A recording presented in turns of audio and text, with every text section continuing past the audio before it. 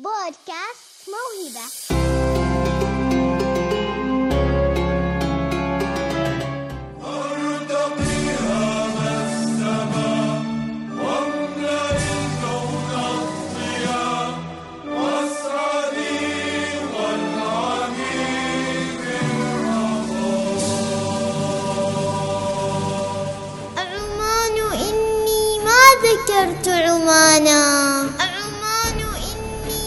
ذكرت عمانا إلا رسمتك بالجمال بيانا.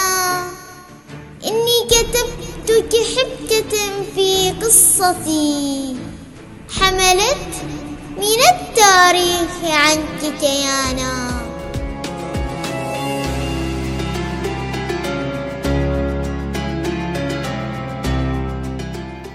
قبل 4 سنوات من الآن أنتج التلفزيون العماني برنامج عمان تحكي، اشتمل قصصاً تاريخية عمانية بعث فينا الفخر والاعتزاز بالماضي التليد.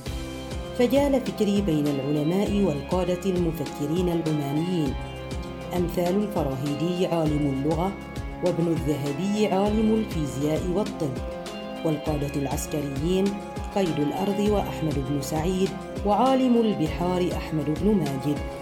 فما الذي ميزهم ليخلدهم التاريخ عمالقة استفادت منهم البشرية؟ هنا تساءلت، هل للموهبة علاقة في ذلك؟ وهل يمكن أن نكون مثلهم؟ كيف؟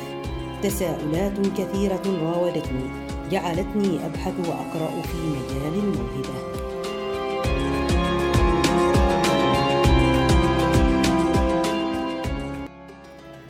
للموهبة دور كبير في تشكيل الشخصية وإنتاج العمل المميز، لكن هل الموهبة هي نفسها الهواية؟ وهل المواهب محصورة فقط في الرسم والشعر والأدب؟ هل تولد الموهبة مع الإنسان؟ وهل هذا يعني إن لم تكن لدينا مواهب فلن نكون مثل أجدادنا؟ كنت بين فخر بالماضي التليد وحزن بأن لا أكون مثل أجدادي لعدم تميزي بموهبة ما. عندها عقدت العزم على القراءة والتعمق في هذا المجال لأصل إلى تعريف دقيق للموهبة وأجيب عن تساؤلات كثيرة ربما الكثيرون توقفوا عندها ولم يجدوا لها جوابا.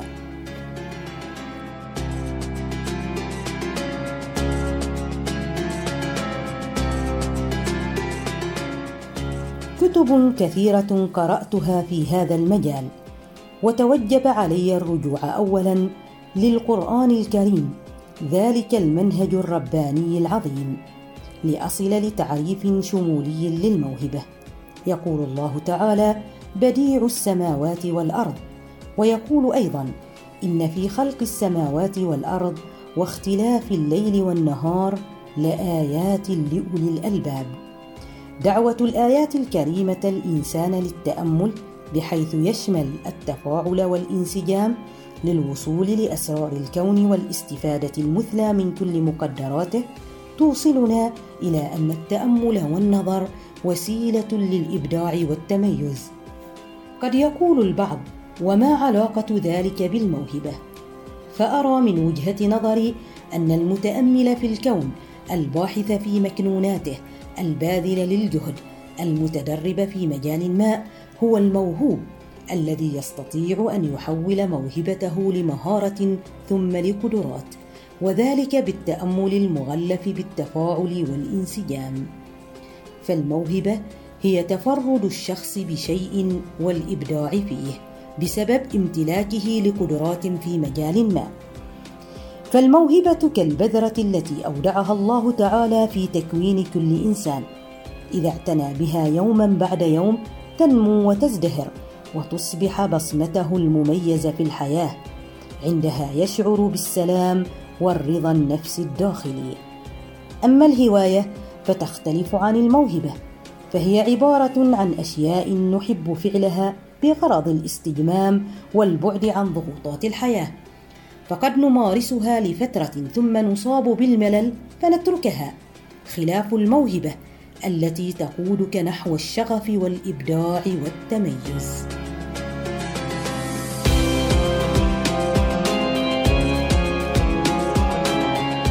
كنت قد تساءلت سابقاً: هل الموهبة محصورة في المجالات الفنية كالرسم والموسيقى والشعر والأدب فقط كما يرى الكثيرون ذلك؟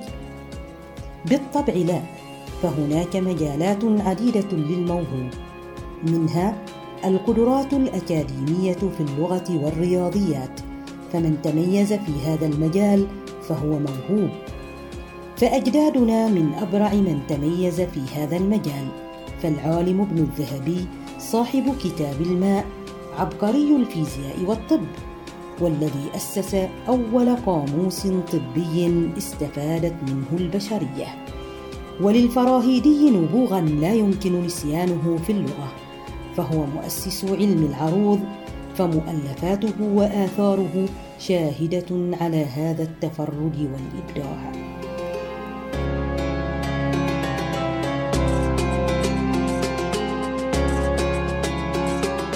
وعن مجال الموهبة الثاني، فهو القدرات القيادية على حل المشكلات. هنا نقف بفخر واعتزاز، فتاريخنا مليء بالبطولات والقادة العظماء، أمثال القائد الفذ ناصر بن مرشد اليعربي، وسلطان بن سيف، وسيف بن سلطان قيد الأرض، والإمام أحمد بن سعيد قاهر الفرس. كلنا يدرك قدرة العماني الأصيل في التعامل الجوهري مع المشكلات، حيث كان الاستعمار في قائمتها. فماذا حدث؟ أنتج قادة عظام حرروا الأرض من الاستعمار، وأنشأوا الموانئ والأساطيل البحرية، وهذه قدرات ومواهب تتأتى لأصحاب الهمم والشغف فقط، فبوركت المواهب الخلاقة.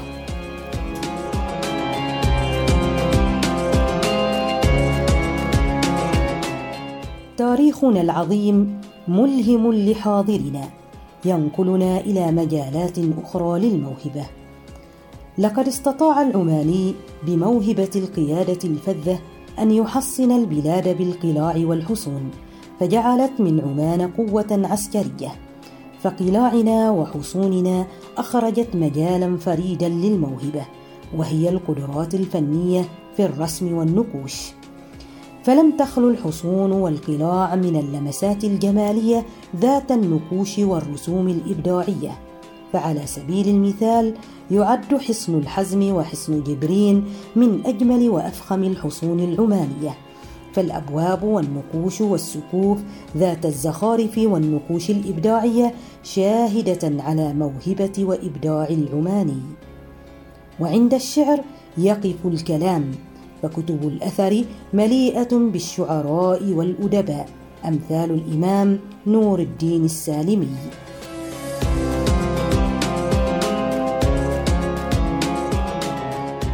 أردت اليوم أن أربط الحاضر بالماضي التليد، لنقرأ ونتعمق ونأخذ منه الحماس والشغف لمواصلة الإبداع والتميز، ولنوظف المواهب والقدرات من أجل ازدهار الوطن. مستمعي الكرام، اقتصرت حلقة اليوم على التعريف بالموهبة، وأنها تختلف عن الهواية، ثم ذكرت مجالات الموهبة، وأنها ليست محصورة في المجالات الفنية فقط. انتظرونا في الحلقة القادمة إن شاء الله. هل الموهبة شيء فطري أم مكتسب؟ وما هي العوامل المؤثرة على الموهبة؟ وما هو العامل الأكثر تأثيرا عليها؟ دمتم في حفظ الله ورعايته، والسلام عليكم ورحمة الله وبركاته.